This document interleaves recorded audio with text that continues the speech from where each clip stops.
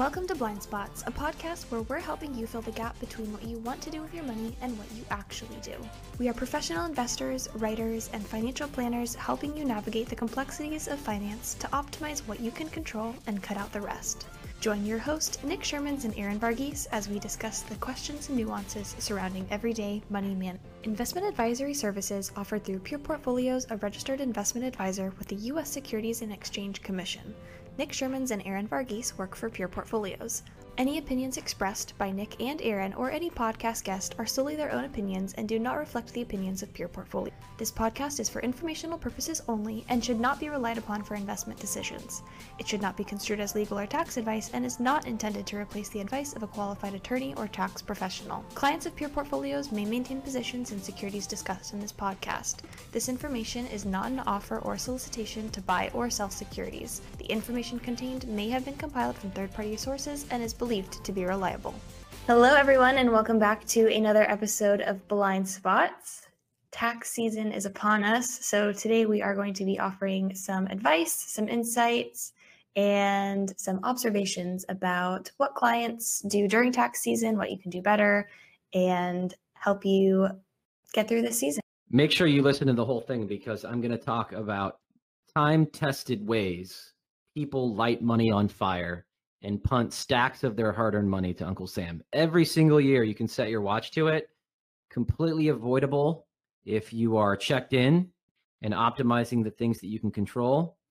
And if you're working with an advisor, you're not immune either, because I've seen these same mistakes with prospective clients that come to us that are working with another advisor. So that's at the end. It might get a little rantish, but you should be able to take one or two tidbits and save money on your taxes. Yeah, in addition to that, we will have linked in the description, since you said it earlier, it reminded me that we have a video about the portfolio management explainer video called Are You Punting Cash to Uncle Sam? So you can take a look at that for some further insight to your personal portfolio.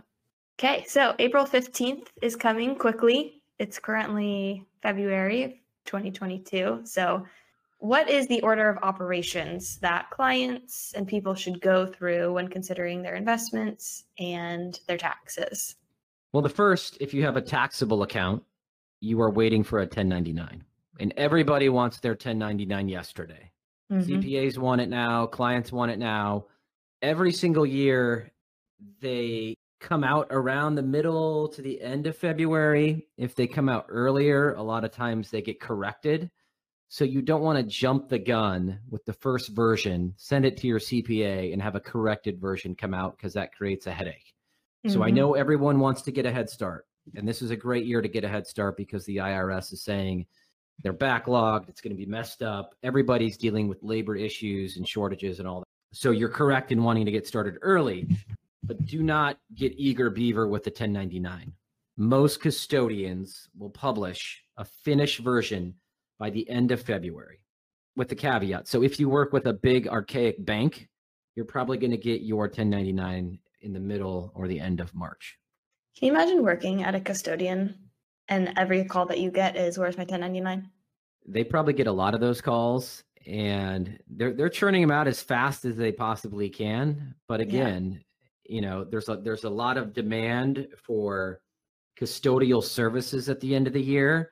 And our advice to people is don't wait till April 14th to start maxing out your IRA for 2021. Don't wait until the 11th hour because everyone else is busy too. And that's how stuff gets missed. It falls through the cracks or they just don't get to it. So make sure you're starting early and communicating with your CPA because they're busy too. Yeah. So with the order of operations, we start with the 1099s, of course, because we need those, right? And then you talked about not delaying because it just creates a mess for everyone, for you and your CPA. So make sure you're communicating with them. How about tax loss harvesting? That's something that we often talk with clients about through the whole year, but why is the beginning of the year so important? Yeah. So now so if you retired or you have a single stock position that's getting large and you're uncomfortable with that and you're looking to whittle down that stock, maybe you have a mutual fund that you've held for a while that you no longer want to own. The start of the new calendar year, 2022 would be a great opportunity to realize a chunk of gains today, because you have the entire calendar year to chip away at that, right? So just because you realize a gain, let's say it's 50,000 today, doesn't mean that's what your realized gain is at the end of 2022, right? You have the whole year to sell a position or two that maybe is at a loss, and now your $50,000 gain is at 45,000. And that's something that we have advanced strategy to help people mitigate their tax exposure and maximize their net after tax return. On the flip side, what I see a lot of people doing instead, take the same fund or single stock position that you're looking to unwind. They realize a gain in December 15th of 2022. There's nothing you can do. Yeah, it's really hard to chip away at that gain through portfolio management when you only have a couple weeks. So make sure if you're going to realize a gain, do it in the first quarter of 2022 to give yourself the best chance at reducing that over the course of the year. Yeah. Okay. So speaking of not waiting until the last minute, how about contribution limits and deadlines? I know you kind of briefly touched on it, but we often see people scrambling towards the end for everything, right? We're all procrastinators, but especially when it comes to contributions, you can continue to contribute for the previous year all the way up until you file your taxes for say a traditional IRA to get your deduction, and for your Roth IRA, you can still contribute. So what advice do you have? Well, I'm going to ask you a question. What is the limit for 2021 in a traditional IRA for someone who's under 50? So under 50 in 2021 and 2022, the IRS did not change the limits. $6,000 for those who are under the age of 50. If you are over 50, you've got to catch up contribution of an extra $1,000. So in total, you can contribute $7,000 between your Roth and your traditional IRA. Yes, so that's $7,000 total. You can't do $7,000 in a traditional IRA, $7,000 in a Roth, but you can split it, right? As long as you're under this. Okay. Mm-hmm. Okay. There's a lot, of course, that always goes along with contribution limits. There's always a caveat of what's your income? Are you going to get the deduction based on your income? Can you even contribute directly to the Roth IRA? Are you going to do conversion after you've contributed to your IRA? So there's all sorts of things that come along with those questions. I feel like they're always loaded, but right. Yeah. And back to the 1099. So I talked about the 1099 composite for the taxable account. Mm-hmm. If you are a retiree, there's a good chance you're taking money out of an IRA account, a retirement account. In that case, you're going to get a 1099-R, which shows every dollar that flows out of that IRA, that'll be taxable at your federal and or state level. So those are the two tax documents, the 1099 composite for taxable accounts, 1099-R for qualified retirement accounts. Those will come out around the same time, but you're going to want both if you're retired and have both types of accounts. Yeah, and the 1099-R is also going to be applicable to those, even if you're not retired, but if you have an inherited IRA and you're taking distributions from that every year, it's also another one to look out for, because there's a lot of people who are not yet retired or of distribution age that do have those.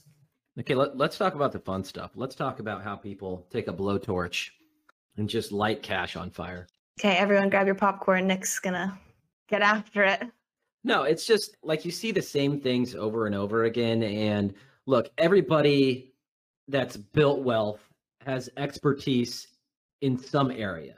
Like we're not dealing with people that don't know what they're doing. They're very skilled at a certain career or niche or discipline or industry or what have you. They've done a really good job of building wealth.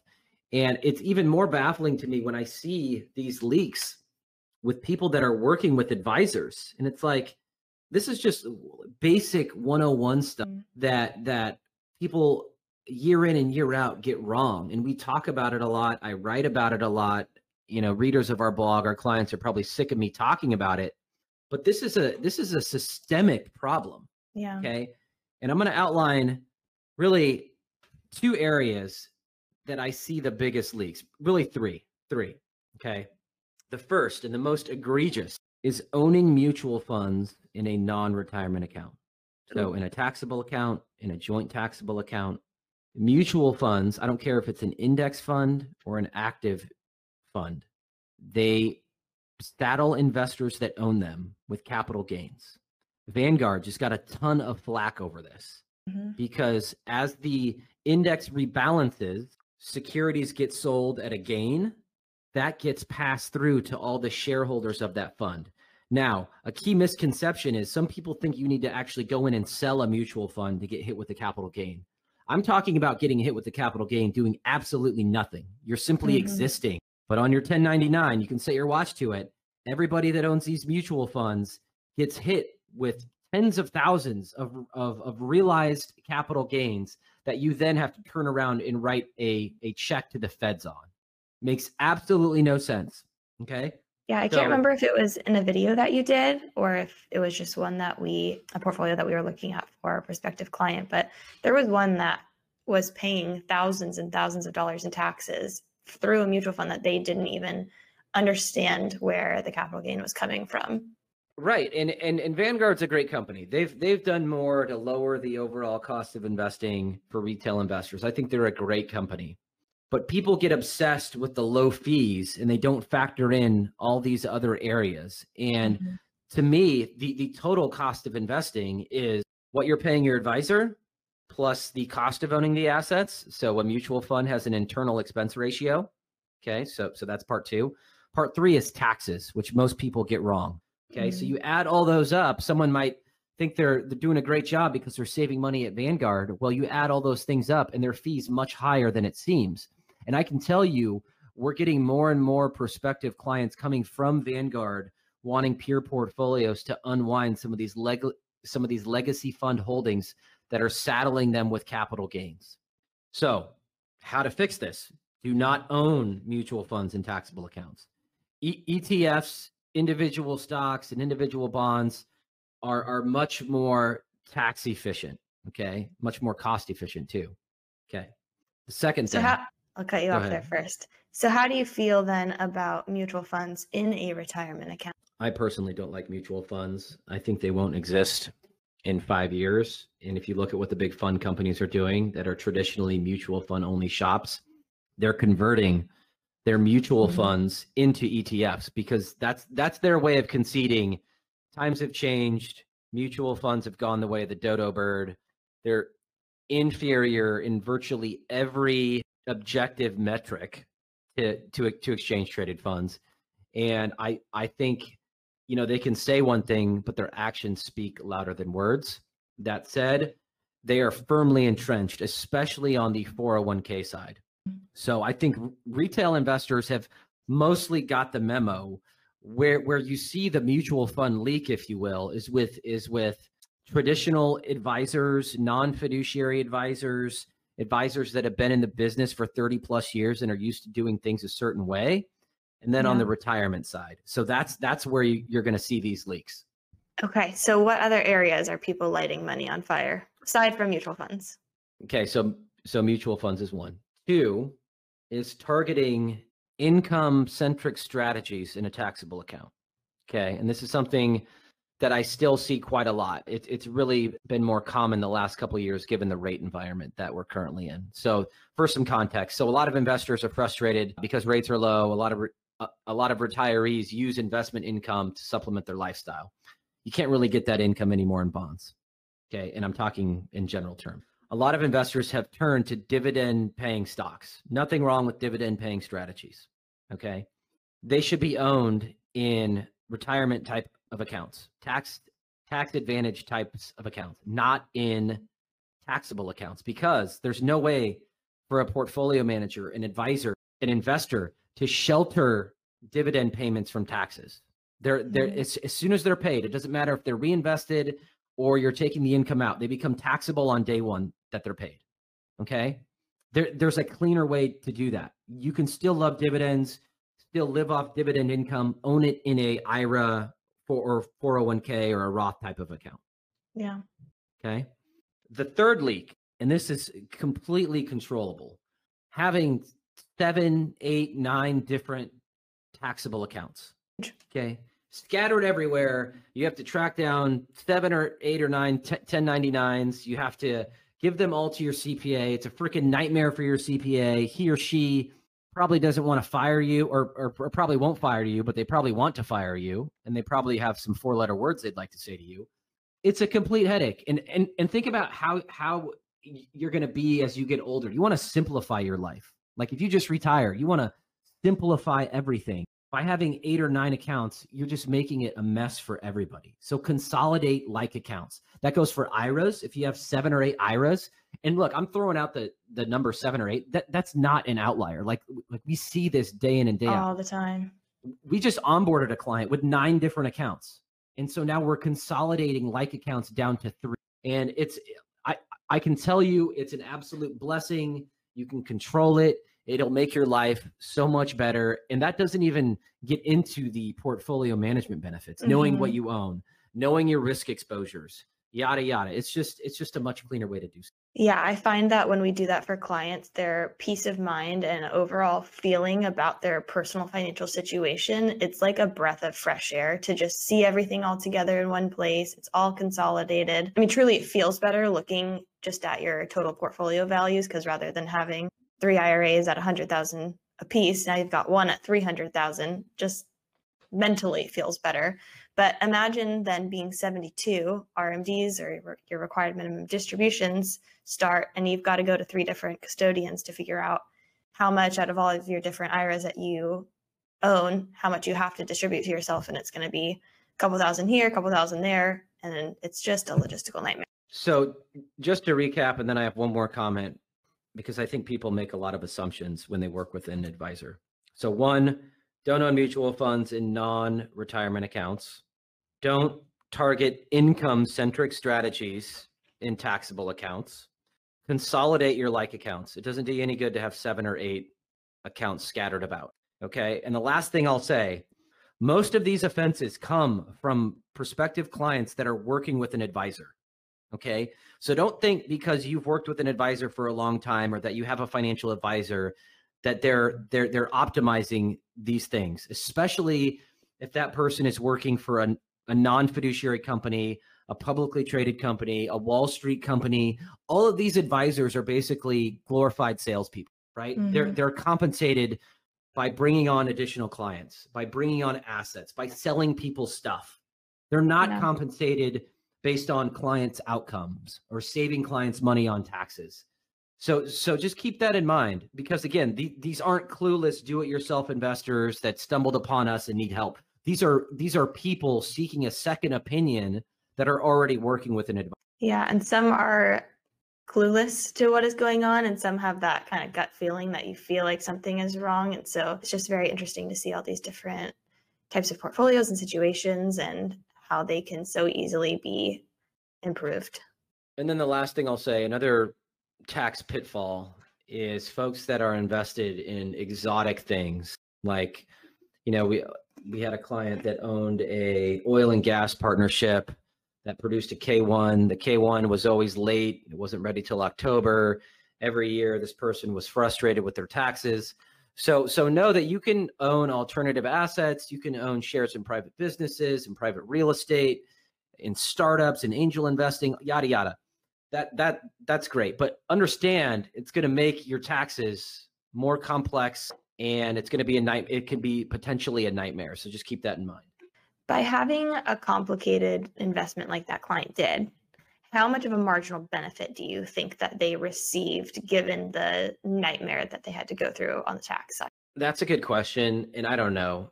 Some people do things for odd reasons. Like in this case, this client had a nephew working at the company. It was a private company, so I couldn't really see the financials. So I can't really answer that, but I can tell you what I did see was just frustration perpetually every single year as they were waiting and having to file extensions. And I mean, it was just a mess. So I'm just warning people, yeah, you can get into these other strategies, but no, it just makes everything more complicated. And again, when people retire, they're usually looking to make their life simpler so they can go out and enjoy the things they want to do, not to battle with their CPA about a late K1.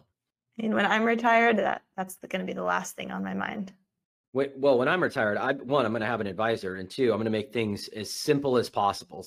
Sometimes I think people think that complex equals brilliance and simple equals stupid. And it's really the opposite. Like a truly brilliant person can make the complex simple. And that's what I think we all should be striving for. That's good.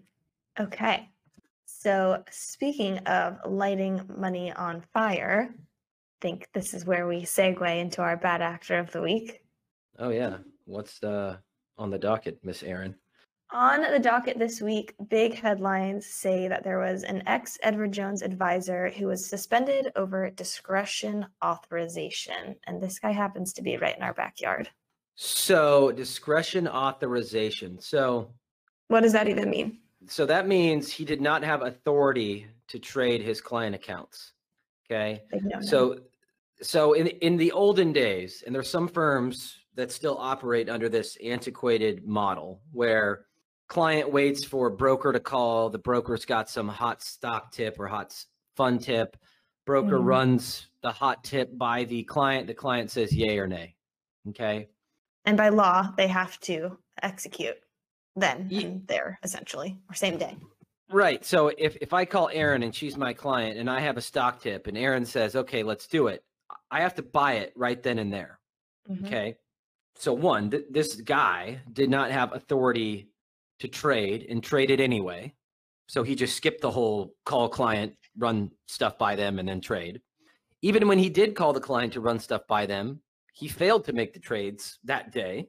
Okay, so that's strike two. And the second thing is this firm that we alluded to, and I'm not going to name names, but okay, it's Edward Jones. They are non-fiduciaries.